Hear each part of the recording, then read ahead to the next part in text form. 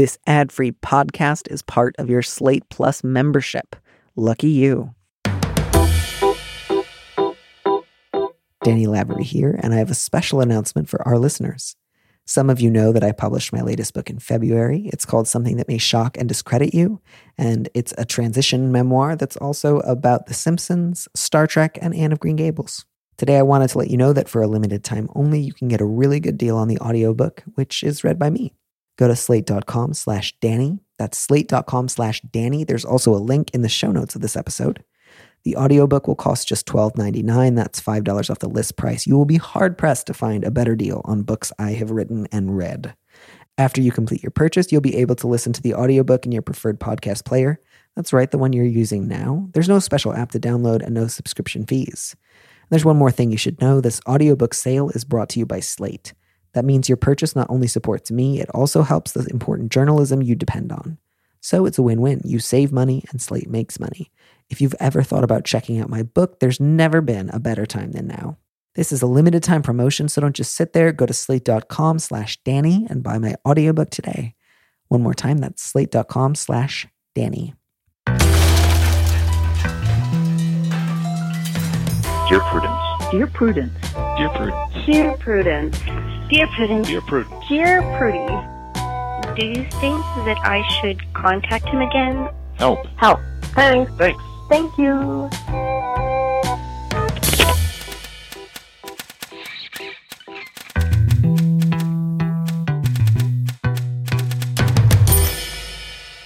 Hello and welcome back to the show once again. And as always, I am your host, Dear Prudence, also known as Daniel M. Lavery. With me in the studio this week is Isaac Fellman. The M in Daniel M. Lavery stands for My Friend Isaac is here. Writer and activist at the GLBT Historical Society, where he gets to tell the story of San Francisco's queer history. His fantasy novel, The Breath of the Sun, won a 2019 Lambda Literary Award. Isaac, I love you. How are you? I am marvelous. I think that you just said that I was an activist and not an archivist. Did I say activist and not archivist? Yes. That's so embarrassing. Friends, he's not an activist. He's never done anything active in his life. It's true. He's currently glued to the couch. He's an archivist. Yes. I never leave my bed except to give advice. Trapped in the Stacks, the Isaac Fellman story. Yeah. Well, you're here. You look great. I'm glad that the archives released you for a couple of hours to tell people how to live. And They certainly did. I'm really, really sorry that I didn't call you an archivist. That's really It was cute. a shame because a big, big part of my base is archivists. Yeah. Without them, I have nothing. Nicole Cliff once said on Twitter at some point that the Toast was a site for queer archivists, and I just let it pass. I didn't even think about the fact that it was a joke. So. Yeah, you're just like, of course, yes. Yeah, we that's know me, that. and it's me. It's me and all of my friends. What of it? Yeah. Well, I love you and I love your friends and I love your archives. And I'm excited about the questions today. It feels like there's something in the air in terms of like everyone's contemplating a similar new career move. And I'm really looking forward to hopefully bringing some clarity to that particular career move. Yeah. I'm looking forward to it. I won't spoil it. I will let you start us off with the very first letter. Would you take us away? All right, I would be delighted to. Subject, too many gifts. Dear Prudence, my ex always tried to buy love with lavish gifts. My new husband would rather be with me than buy me off, but I don't know what to do about my daughters. Emma is 20, Amy is 12. Their father is rarely in our city and spoils them rotten when he is. Designer purses, expensive trips, brand new iPhones, whatever they want. My husband and I make enough to put a roof over our heads, but we can't give my 4 stepdaughters luxuries. Emma got a brand new Jeep at 18. My stepdaughters can learn to drive with my old minivan. Emma has already had serious fights with my oldest stepdaughter because she, quote, graciously offered her old laptop and last year's designer clothes. My ex says my, quote, new family isn't his priority. I have started going through Amy's things and taking away the crazy gifts. If I can't return them, I tell Amy they have to stay at her dad's.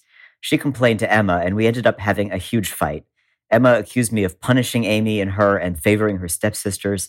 I told her not to be ridiculous. Emma threw me out of her apartment, which her father pays for, since Emma can't attend college and have a full-time job, part-time job, rather.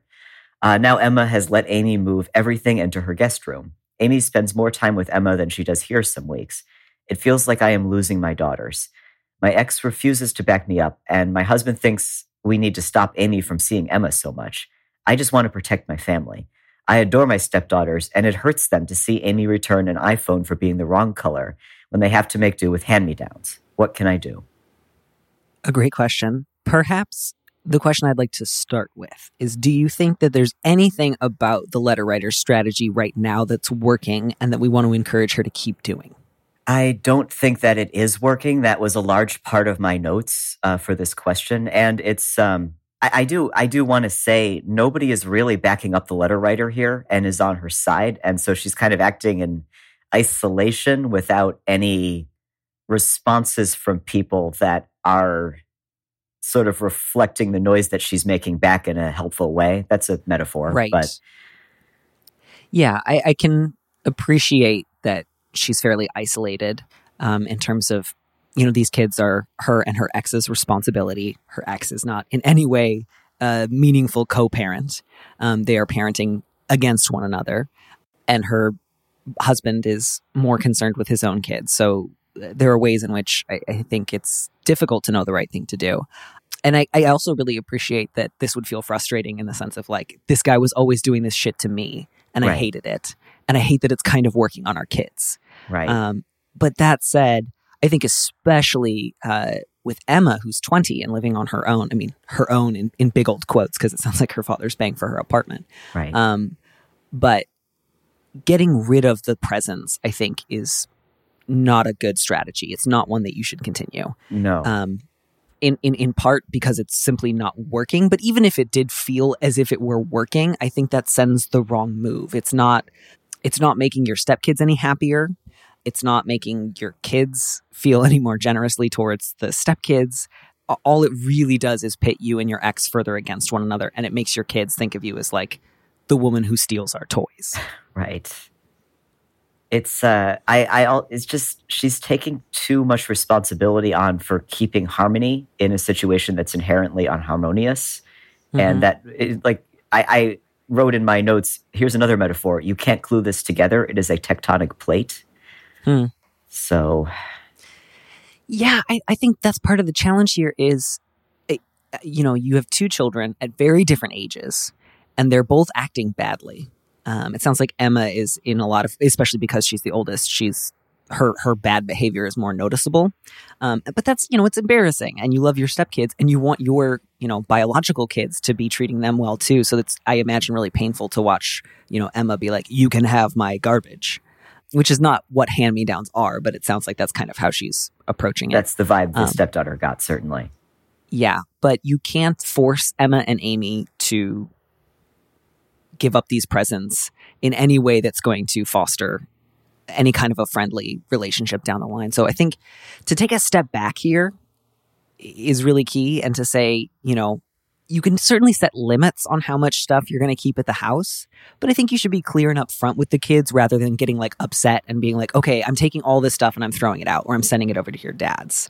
I think to come up with a limit of how many gifts per month or per year or whatever they can keep in the house, be really clear about that. So if more stuff comes in, you can say, that'll have to go to your dad's.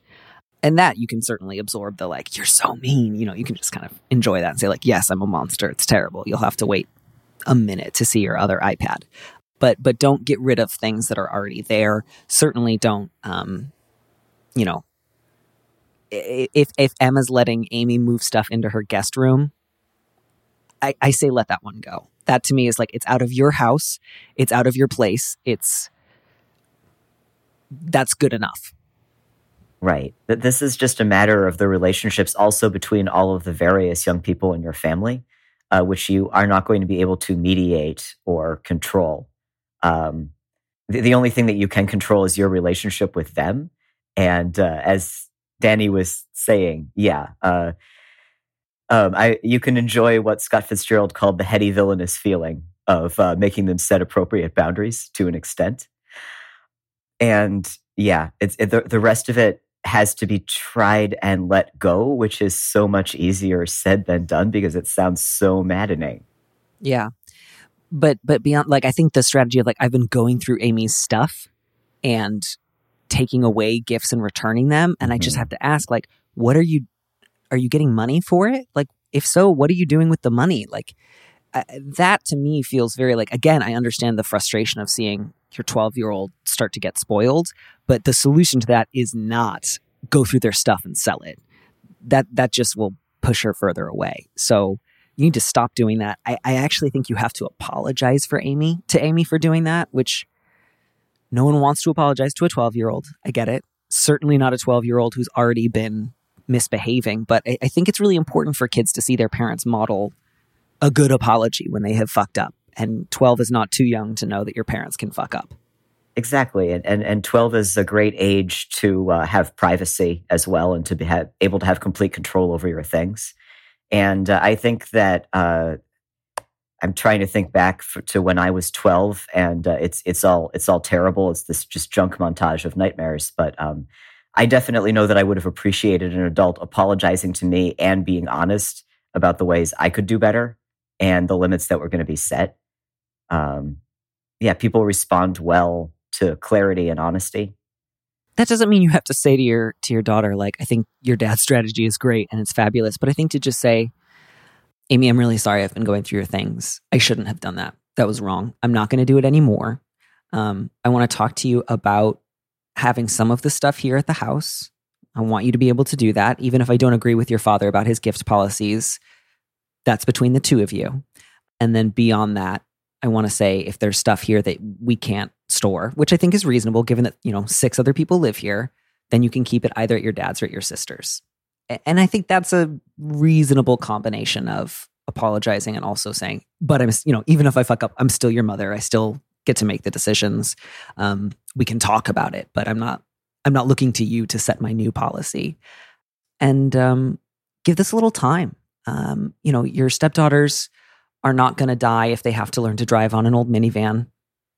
That's fine. That's not it might sour their relationship for a long time, but all you can do there is really encourage Amy to include her sisters, spend time with them, not like show off her gifts in front of them. And then I think that's the limit of how far you can interfere. Is there anything else you think we should add here or that you would want them to remember? No, I think that's all. I think that what you said threads the needle effectively. It's a very small needlehead, but it can be threaded. That's 3 metaphors. Certainly no, like, trying to limit how often Amy sees her sister. Because, at this point, you're just like, you're making the gifts and her sister seem just all the more alluring because you're just like, no, stay here and have nothing. Don't talk to your sister. I'm going to get rid of all of your stuff. Why don't you want to hang out at this house? And it's just like, well, at that point, I wouldn't want to stay at that house either. I would definitely want to go to my cool older sister's house where all the video games were. Yeah. So I'm sorry that's hard. Again, I realize it's got to be frustrating to see your ex doing this because this is exactly what he wants, which is to fuck up your dynamic with. Oh my God, yeah. With him, with the daughters, yeah. But I think this is the kind of thing where the best thing you can do is model something different and hope that in a year or 5 years, your kids will both realize like, the fun of the gadgets was one thing, but my dad barely called in between shopping sprees. And there's more to life than all of my nice things. Sometimes people never do that. And sometimes they're just jerks with lots of nice stuff. And then you can mourn that loss, I guess.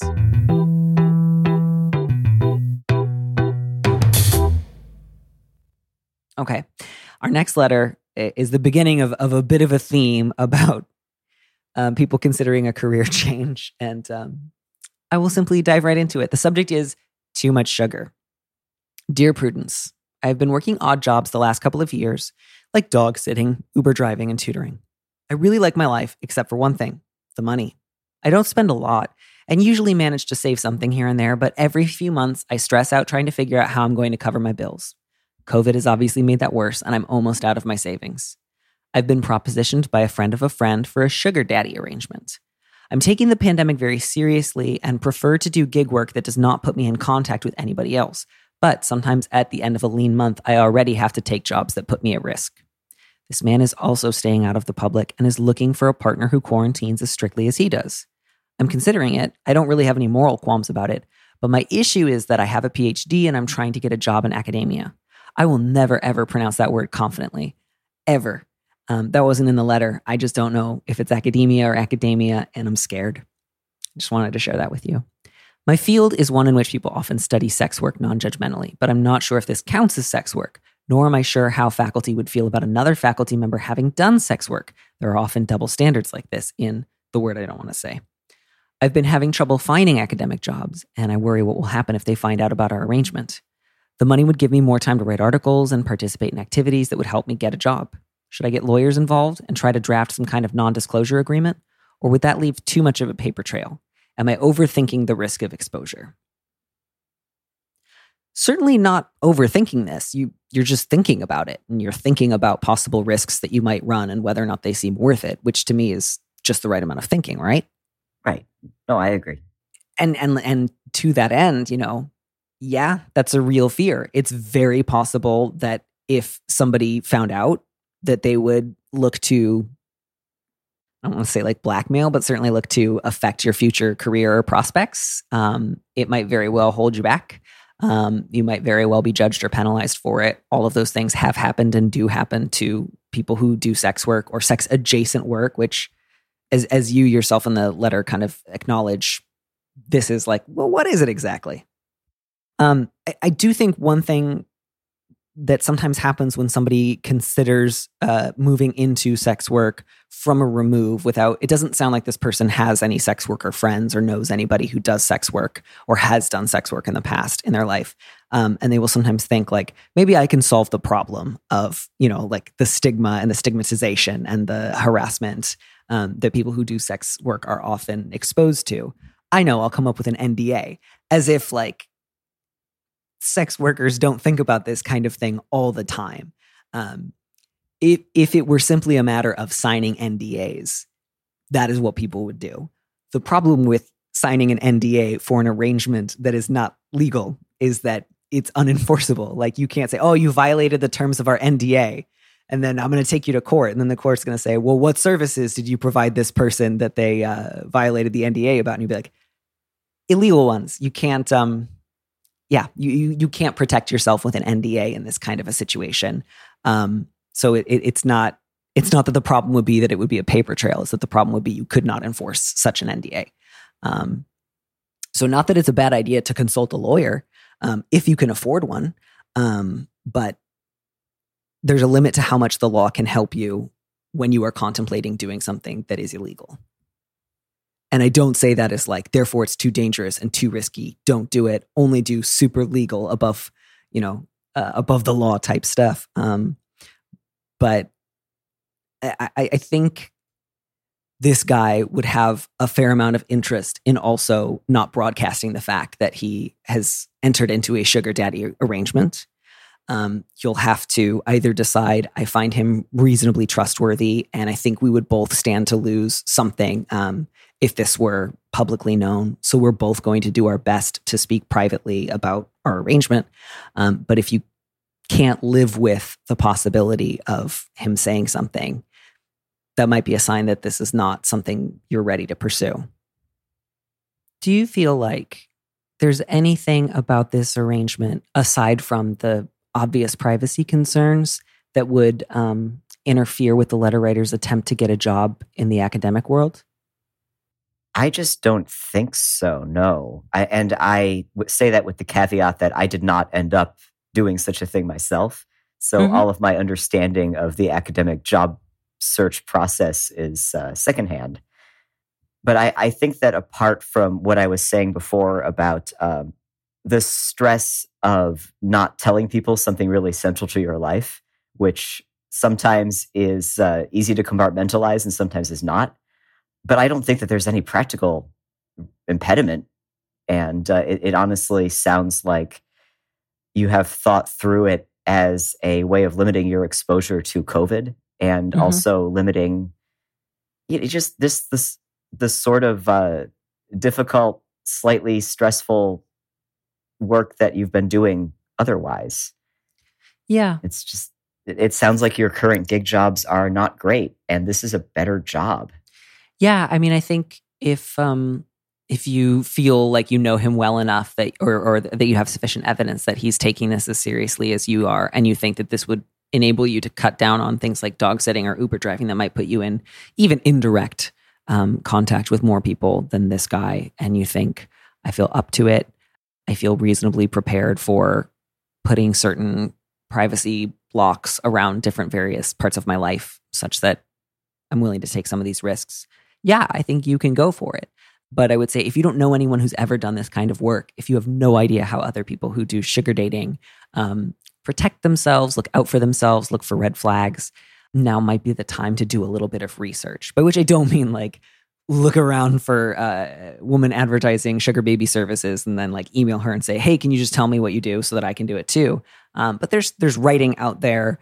There are books out there. There are lots of places where people who do this share their experiences. And I would encourage you to do a little research and just, again, get a feel for, can I live with these risks? Yeah. And plus, it's always lovely to feel yourself a part of a community rather than feel yourself isolated and alone.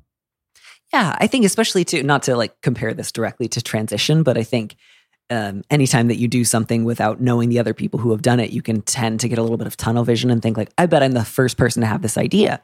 And often lots of people have had that idea and you can benefit from their experience. Yeah. This is like how everyone's like, I bet I'm the first trans person to do this. And oftentimes we're not. We're like the 90th. We just didn't know. Yes, we're the third in our immediate circle of friends and the group chat reveals everything. Yeah, sometimes I'll just say to Grace, like, would you like to be the first trans woman who has orange juice brought to her this morning? She finds it a little funny, which I think is nice. It's a chuckle, not a guffaw, but that's fine. Yeah. It's early. Yeah, I'm doing my best here.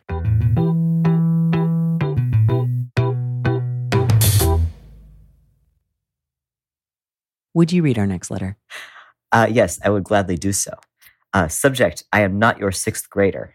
Dear Prudence, my younger sister has taught sixth grade for the last 3 years since college. She's slid into using a teachery tone and manner that drives me up the wall. She'll loudly shush people, at the movies, for example, or discipline strangers' children. If I share a problem I'm going through, she'll coach me on it in a very childish way. Think, was that a good choice?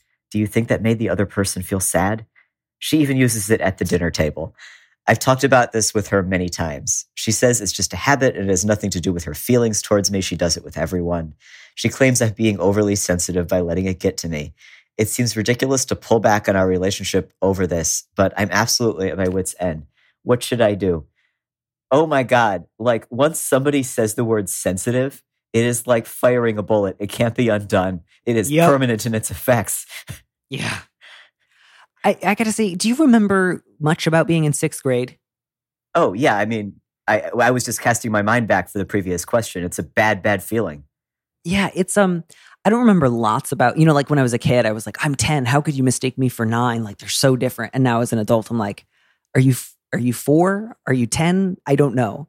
But I remember enough about sixth grade to know that if my teacher had said to me, was that a good choice? Do you think that made the other person feel sad? I would bristle. I would say, why are you talking to me like I'm 4? Like sixth grade, if someone says, do you think that made the other person feel sad? That is condescending even to a sixth grader. My God, yeah. I hadn't even, I just skimmed over the grade. But I was like, yeah, that's first grader speak. And even that, you got to watch your tone. Yeah, and even then, you got to be ready for occasionally a kid to be like, why are you talking to me like that? This is not, I don't need this from you. I'm 6, not 5. Yeah. So I have to imagine at least some of her students find this wildly irritating.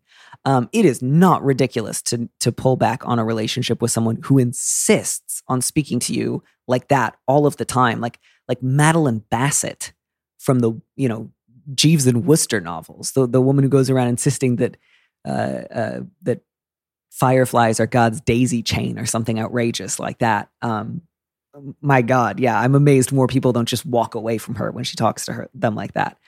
Not ridiculous. You've asked her not to do it, and she said, I do this to everyone, so you shouldn't That's very worrying. It's just a habit. Like, what is that supposed to mean? It's just a habit. I know it's a habit. I'm telling you, I've noticed it's a habit. Yeah. The fact that it's a habit is not an issue. That's not our problem like here. Somebody who spits on a hardwood floor all the time, that's also a habit, but you can break a habit. You can stop. Yeah. I mean, as the letter writer says, she didn't do this 4 years ago. So she's capable of not doing it. I mean, I think all you could do is go back and say, I know it's a habit. I don't care if it has anything to do with your feelings towards me. It's driving me nuts. You talking to me like a child makes it impossible for us to have an adult conversation. At which point, you will have to work not to say to yourself, do you understand why that makes me upset? Do you think that it matters how I think you're feeling about it? Don't do that. The one thing that would be so tempting would be to do it back to her, at which point I just think you would start fighting and things would really fall apart. Yeah. It's one of those one sentence answers, albeit a long, heavily punctuated one, a little bit of a George Eliot sentence. Mm-hmm. But yes, certainly, this is what you think it is. It is a person acting terrible. Mm-hmm. This is like full on like number 6 in The Prisoner. Just like, I am not a number. I am a human being. You just go back and say, I know it's a habit. That's not my issue with it. I'm actually not really concerned about what feelings may or may not be motivating it. I'm concerned about the actual habit. It needs to stop. Otherwise, I'm going to cut our conversations short and I'm not going to be as available to hang out. That would make me very sad. Damn it, I'm doing it. Okay, don't do it. Be like, I'd hate to have to do that, but I will. And then, my God, anytime she does it, just draw her attention to it and just say like, you're talking to me like a child. I don't like that. Yeah. And, again, I feel goofy because I feel like at this point I'm now adopting a strategy of like, and if she does it again, you leave the situation and you give her, nothing to react against. And in so doing, you will train her out of the bad behavior, which again is something you do to a dog or a child. But at least you can do it while using an adult tone of voice. Right. And like, that's the other weird thing about this mode of speech, that she is literally being infantile herself as she infantilizes others. Yeah, and again, like that's not how 6th graders talk to each other either. Like, not that adults should talk to each other the way 6th graders talk, but it's just like, where did you think that this was the kind of tone and speech that children just love and gravitate towards? And the last thing I'll add to that is, don't share your problems with her right now. Save that for when she's able to get through a complete sentence with you. Don't ask for her advice. Don't vent to her. Keep your conversations a little less personal so that it doesn't feel so fraught when you're like, wow, I'm really frustrated with my boss. And she just says like, gabagoo. That's baby talk. Or Tony Soprano ordering a sandwich. I've seen that show now. I understand all the references people were making for so long. All right. We've been lingering on a lot of these questions. So I want to try to move us through the next 2 relatively quickly. It's my turn to read this next one. The subject is not queering straightness, which is maybe an off-putting title if you're not very familiar with a lot of different things, but we'll just dive into it. It's fine. Dear Prudence, I'm a queer woman who is currently in a relationship with a non-binary person. When I met them, they identified as a cisgender man. They began to identify as on the trans spectrum not long after we began dating, and I increasingly discovered I wasn't really attracted to men over the course of our relationship. My question is this. Frequently over the years, people question either my queerness or my partner's transition / non-binariness. It makes me feel insecure in my own presentation and life choices, like I'm not, quote, gay enough. And it makes me angry that people dismiss my partner's identity. One notable incident, an acquaintance said that non-binary people don't really exist. It's just straight men trying to get into queer spaces. But in my worst moments, I wonder if we just look like a straight couple, quote, queering straightness. How do I contend with this? We had a really interesting, like, proto chat yesterday, you and I, over this. And I feel like we both had a few different moments where we sort of switched the way that we were reading it. Have you felt like any one particular reading has landed more with you than another? Yes, it is it's a complex letter, and we pre-gamed it at length, and I kept trying to stop talking about it so that we could talk about it on the air, but then I kept talking about it. Same. This is an uncharitable reading, but it is the one that is leaping out to me as I read it for the 4th or 5th time now. I feel like you are not seeing your partner's non-binariness as much as maybe you would like to, ideally. I wonder if you are seeing them, as a man. You met them when they identified as a man, and sometimes it's hard not to carry on object permanence about that kind of thing. This is certainly, I always find these, I am in a straight presenting couple to many people, and how do I deal with that as a queer person questions. I've been there myself. And I hated it, and it bothered me. I felt more than it should, proportionate to the feedback that I was getting and the input I was getting. And eventually I had to look within and think about why I was bothered so much by it. And in my particular case, the answer is that I'm not really attracted to men and I'm trans, as I am to women. And so, yeah, it doesn't have to be that level of bombshell, but it is something that always bears interrogation and, in a kind but thorough way. Yeah, I feel the same way too. I both want to be able to affirm to the letter writer, first of all, that acquaintance of yours sounds like an asshole. Yep. And, if all you need from me is just confirmation that person was an asshole and permission to not hang out with them again, absolutely, you have it. I'm glad it sounds like that was an acquaintance and it doesn't sound like you spent a lot of time with them afterwards. Good. They were a jerk to you and you did the right thing and thinking, I don't want to be this guy's friend. But I also want to make sure I don't get stuck in just like validity discourse of like, you're valid, everyone's valid. That's the end of all thought. That's all we need to concern ourselves with is that everyone's valid. That's it. So I think the reason I want to try to move past that is because the question here is so open-ended. Like you say, frequently over the years, people question either my queerness or my partner's transness, non-binariness. Who are those people? Are they people that you're close with? Do you maintain relationships with them? Are they people who you know? Are they strangers? Is this happening online? Is this happening in real life? Because there's so many different types of relationships, and my answer would vary so much based on what you're hoping to get from that relationship that I don't feel quite equipped to say, I promise I can tell you one thing that is going to make you always feel good and make sure everybody else understands you in the same way that you understand yourself.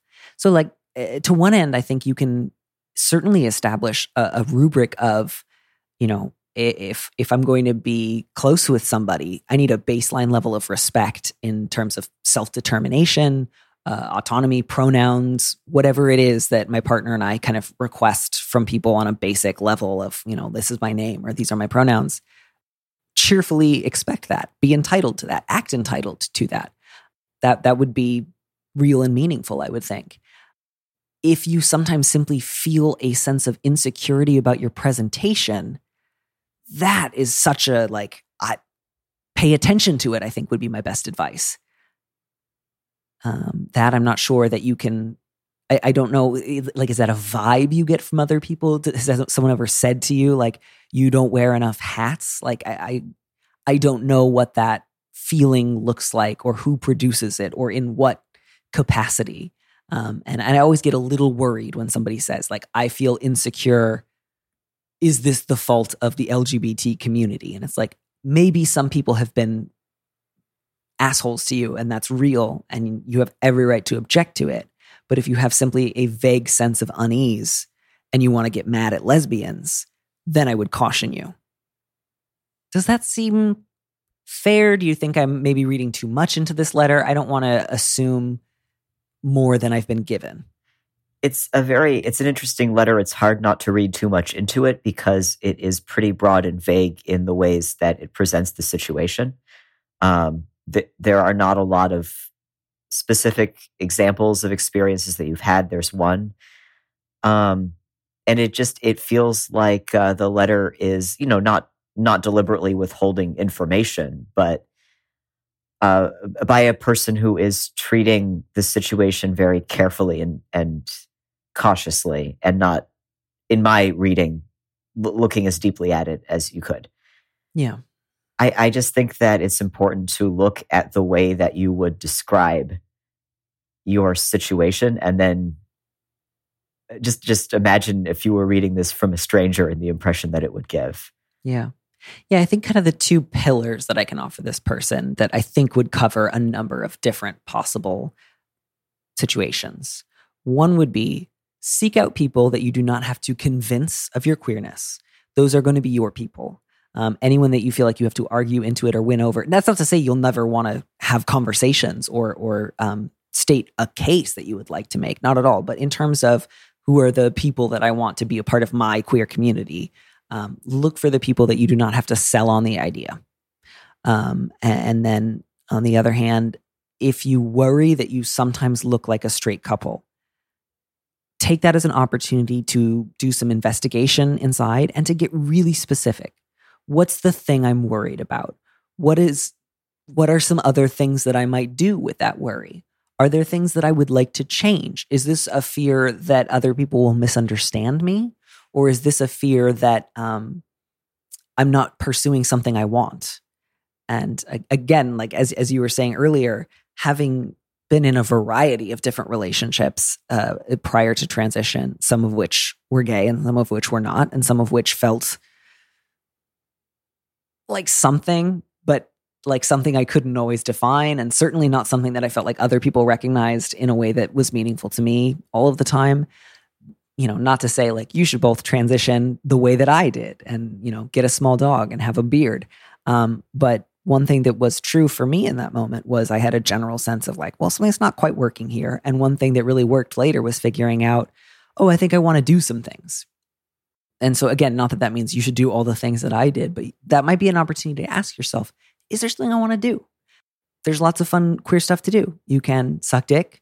You can take hormones. You can bind. You can eat pussy. You can change your name. You know, there's a long, long list. Sorry, this is not exhaustive. Those are not the only 4 things. But it's some bullet points. Those are just a few that come to mind. And again, of course, given that we're also in the middle of a pandemic, it's a little trickier to run out there and just be like, I am popping out for a quick dick sucking and I will be back later. But I do think, didn't New York put out pamphlets recently about like glory holes being like a harm reduction, lower risk sex activity during COVID times? That's great. I bet archivists had something to do with that pamphlet, didn't they? We do have a glory hole in our archives from the Nob Hill Theater. That's so sweet. I remember a couple of years ago when there was a big kerfuffle at Berkeley about like rehabbing a couple of the bathrooms in one of the older buildings because there was like a sort of historic 60s era set of glory holes. And it was very like, well, these are historic. We can't get rid of the glory holes. And I just think that's lovely. Historic glory holes. I think that's really sweet. Yeah. And good luck. You know, I want you both to have people in your life who are not holding you to some sort of secret test or saying like, you're not really queer until, you know, you've passed my exam. I want lots of support for you. And I also want you to be able to know the difference really well between someone is treating me badly versus I am feeling insecure. Because those are 2 really different things. And sometimes one is an opportunity for reflection, and sometimes the other is an opportunity to tell someone, you are being mean to me and I don't like it and I'm leaving. And that's all I got. Yeah. Would you read our last letter? Yes. That is so cute. It is really adorable. And also haunting. Yes. So the subject is clashing decoration taste. Dear Prudence, my partner and I, both men, recently moved into a tiny studio apartment together. We're excited about this new step, but obviously some conflict is bound to arise. I prefer minimal decoration. I find clutter and tons of objects stressful, especially in a small space. My partner has what I consider an obscene amount of trinkets left over from his childhood. He insists on displaying all of them prominently, even the old faded ones. Some of them are chintzy little sayings you might see at a garage sale. I asked him to scale back a little, but he really struggles to let go of objects, especially since some of them make him feel more connected to his dead relatives. I feel like a jerk for putting my foot down, but I work from home. He doesn't, so I have to spend a lot of time here. I want to be compassionate, but I don't want to see those things around me constantly. Is there a compromise that can preserve his need for his objects while respecting mine for a clean space? When we move into a bigger place, he'll have more scope to decorate as he wishes, but for now, space is at a premium. I had I had the most archivist note on this one. Go on. Which is that it sounds like your partner has a lot of very treasured and significant objects that are laden with what some archivists call endearing value as opposed to enduring value.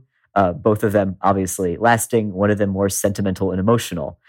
I think that it would be nice to try and recast this situation as one that is about preserving rather than about displaying, which are both legitimate things to do and ways to work with objects that are powerful. I I am going to stop short of suggesting that you buy like archival boxes and put everything into tiny little boxes and label them and take care of them that way. But I'm also not going to say not to do that if it's on the table. Although I know that you mentioned display was important and being able to see them was.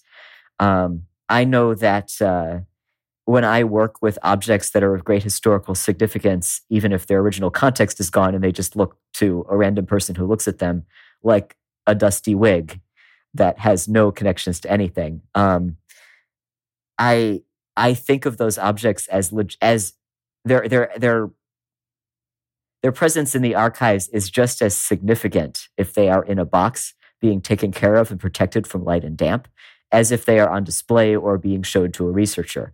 Those are just different parts of the life of an object that has become archival because it is no longer useful. So really, I did sort of think about storing them carefully and lovingly and with an eye to preserving them rather than displaying them would be my thought. And I don't know if your partner would be down for that. And if he's not, I was going to suggest that he gets the bathroom or the kitchen or something. That's my long response. It's a good response. I did a lot of long responses at the top of the show, so I'm glad that you got at least one in yourself. And I think as an archivist, you have a lot of experience that's pretty relevant here. I don't want to overthink this one. I don't want to go into too much into like the possibilities of whether or not your partner may have some hoarding tendencies or whether or not that might be a useful sort of framework to look at this. But I think, as you said, Isaac, the kind of easy thing here is we plan on moving into a bigger space at some point in the not too distant future. So I think the idea of getting a cheap storage unit and saying we will bring this stuff back out when we have a bigger place feels like a very reasonable compromise to me. You can say like, I get that might be a struggle. I'm so here for you to talk about feelings that it brings up. I'm here to provide you with emotional support and to talk about fears that you might have. I'm all in terms of like engaging with you about your feelings, but I don't want to just stop at, I really struggle. So let's never talk about it and let's just keep all this shit up. That's not going to work for me. I think that would be a very reasonable and loving thing to say. And it's just, it's not like your two options are either respect the fact that he loves his dead relatives and live in a world of like precious moments figurines. I don't know, maybe they're Wedgwood, maybe they're super nice, but like regardless, it feels like precious moments figurines when it's too many, no matter how nice they are. Yeah, and if they're like little sayings on plaques, now you're just reading it all day compulsively. At least you are if you're me. And it is upsetting to do that. Yeah. But you're not asking him to put them all out of sight. You're not saying, I want you to get rid of everything that you own and just live on a yoga pillow. You are not actually doing the thing that it sounds like you worry. Sorry, this is a very complicated, weird sentence. There is a difference between what you are actually asking him to do and the level of emotional threat that he might feel in being asked to do that. So if you're saying, I would like to compromise on how many of your objects you put up, and possibly put some of them in storage. And he feels like all of my dead relatives will die again. And I will feel completely unmoored and without an anchor and totally lost. And I don't quite know why. And then that terrifies me. Like that emotion is so real. But that's not what you're actually doing to him. And so I think it's really important to separate them. Yeah. And that doesn't mean like, oh, how silly of him. Like obviously the feeling is real, but like, no. You can talk about it without giving into it, I think is the thing I'm always striving to encourage people to do. Yeah. And I do. I want to join you in validating the letter writer's right to determine what his own space looks like to an extent. Yeah. And also he seems to be approaching this with a lot of kindness and care. Yeah. And my gosh, it sounds like you've already been compassionate, but this is a tiny studio apartment. You're working out of it all day. It's so fine, fair, appropriate to say, I need to have more of, like, I have a real stake in this and we need to have this conversation again. And my dog is eating the rug, which is funny. I should probably stop him from doing that. Yeah. Oh, no, he's throwing up. He's throwing up. So I'm going to go ahead and say, Isaac, it's been great to have you on the show. My dog's throwing up on the carpet. I got to go. All right. Thanks for listening to Dear Prudence. Our producer is Phil Circus. Our theme music was composed by Robin Hilton. Don't miss an episode of the show. Head to slate.com/Dear Prudence to subscribe. And remember, you can always hear more Prudence by joining Slate Plus. Go to slate.com/PrudyPod to sign up. If you want me to answer your question, call me and leave a message 401-371-DEAR. That's 3327. And you might hear your answer on an episode of the show. You don't have to use your real name or location, and at your request, we can even alter the sound of your voice. Keep it short, 30 seconds, a minute tops. Thanks for listening.